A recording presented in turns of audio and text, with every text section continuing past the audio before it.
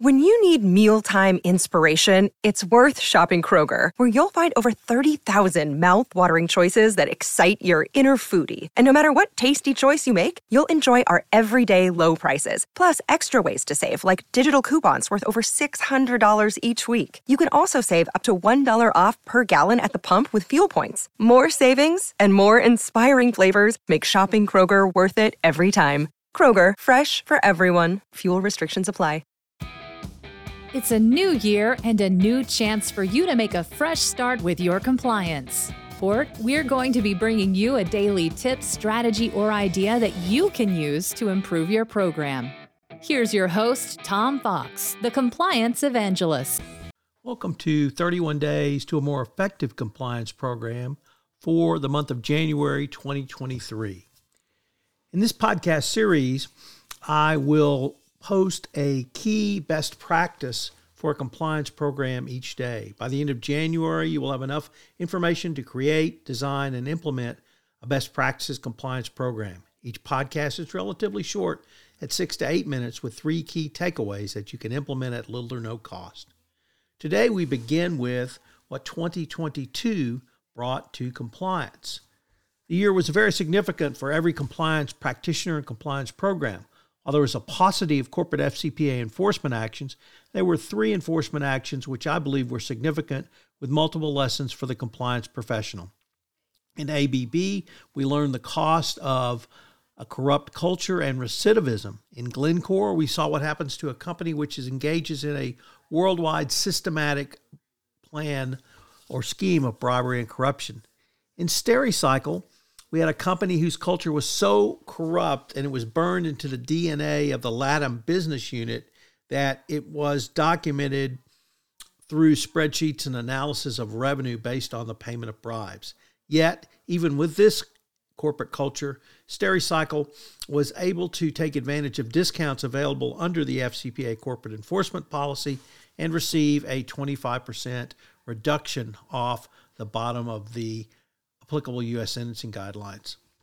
September saw the announcement of a significant refinement of the DOJ enforcement policies around the FCPA and information on corporate enforcement programs.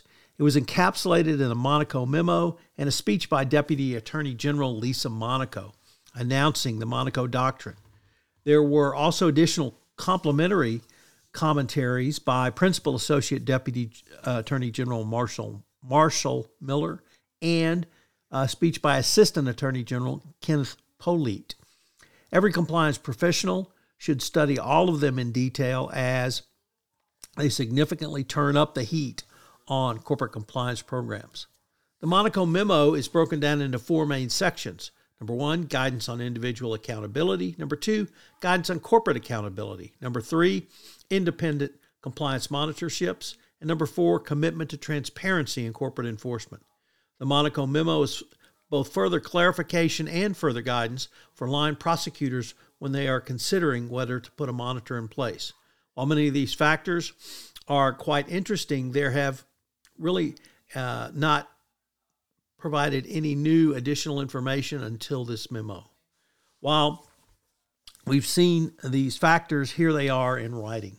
Perhaps the greatest significance is that the Monaco memo sets down all of these matters in writing, which leads to a blueprint for DOJ thinking and a roadmap for anyone who finds himself in an FCPA investigation or enforcement action. I see the Monaco memo and Miller and Polite speeches as complementary releases of information which drive home several key changes in DOJ enforcements. Perhaps changes are too strong, but they are announcements that make clear the DOJ is dedicated to individual accountability and prosecution. Corporations will have to reorient their approach to investigations and sharing of information with the DOJ under this new mandate. The DOJ is strongly shifting the burden in investigatory and negotiation phases to make clear companies must come forward with evidence to support lower fines and penalties and greater discounts, particularly in individual financial penalties and incentives, i.e. clawbacks. The Monaco memo laid out not simply how to avoid a monitor, but a program of proactive monitoring which can lead to a prevention of a crime before there is an FCPA violation. Finally, the Monaco memo submitted the new DOJ requirement for CCO certification of compliance programs at the time of end of resolution. The final key event for compliance in 2022 was very much under the radar. It was the DOJ hiring of Matt Galvan to help develop a data analytics expertise and capability for the FCPA unit and fraud section.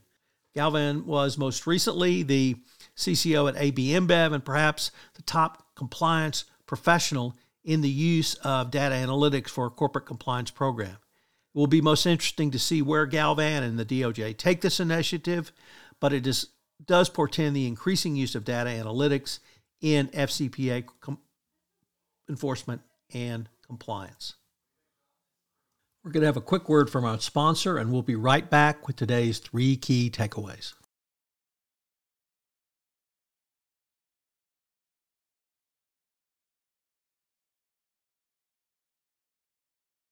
So what are today's 3 key takeaways? Number 1, although there were a lesser amount of FCPA enforcement actions, they were significant in communicating information to the compliance professional.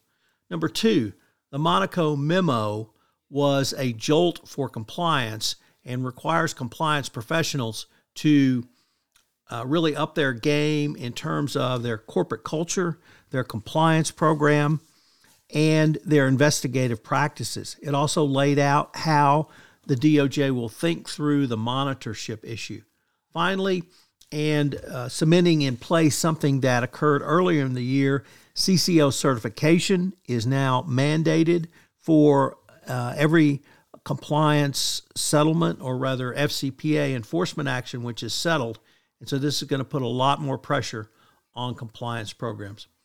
And the third final takeaway is one that was a bit under the radar, but I think at the end of the day may be as significant as the first 2 for this episode of Day 1. And that's the DOJ hiring of Matt Galvan. Matt Galvan was the CCO at AB InBev, who, as a result of an FCPA enforcement action, developed perhaps the top corporate data analytics program in compliance in the United States and literally across the globe.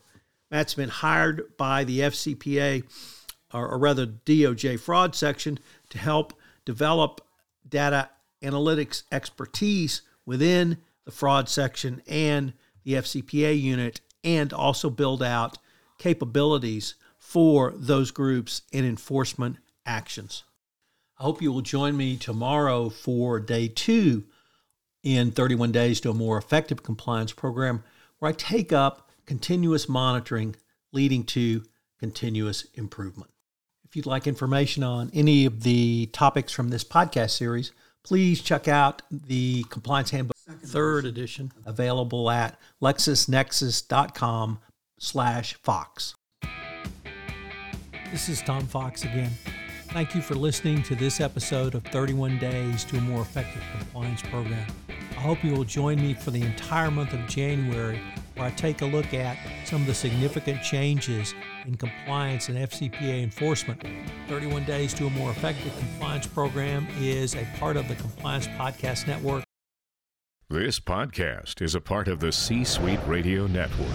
For more top business podcasts, visit c-suiteradio.com.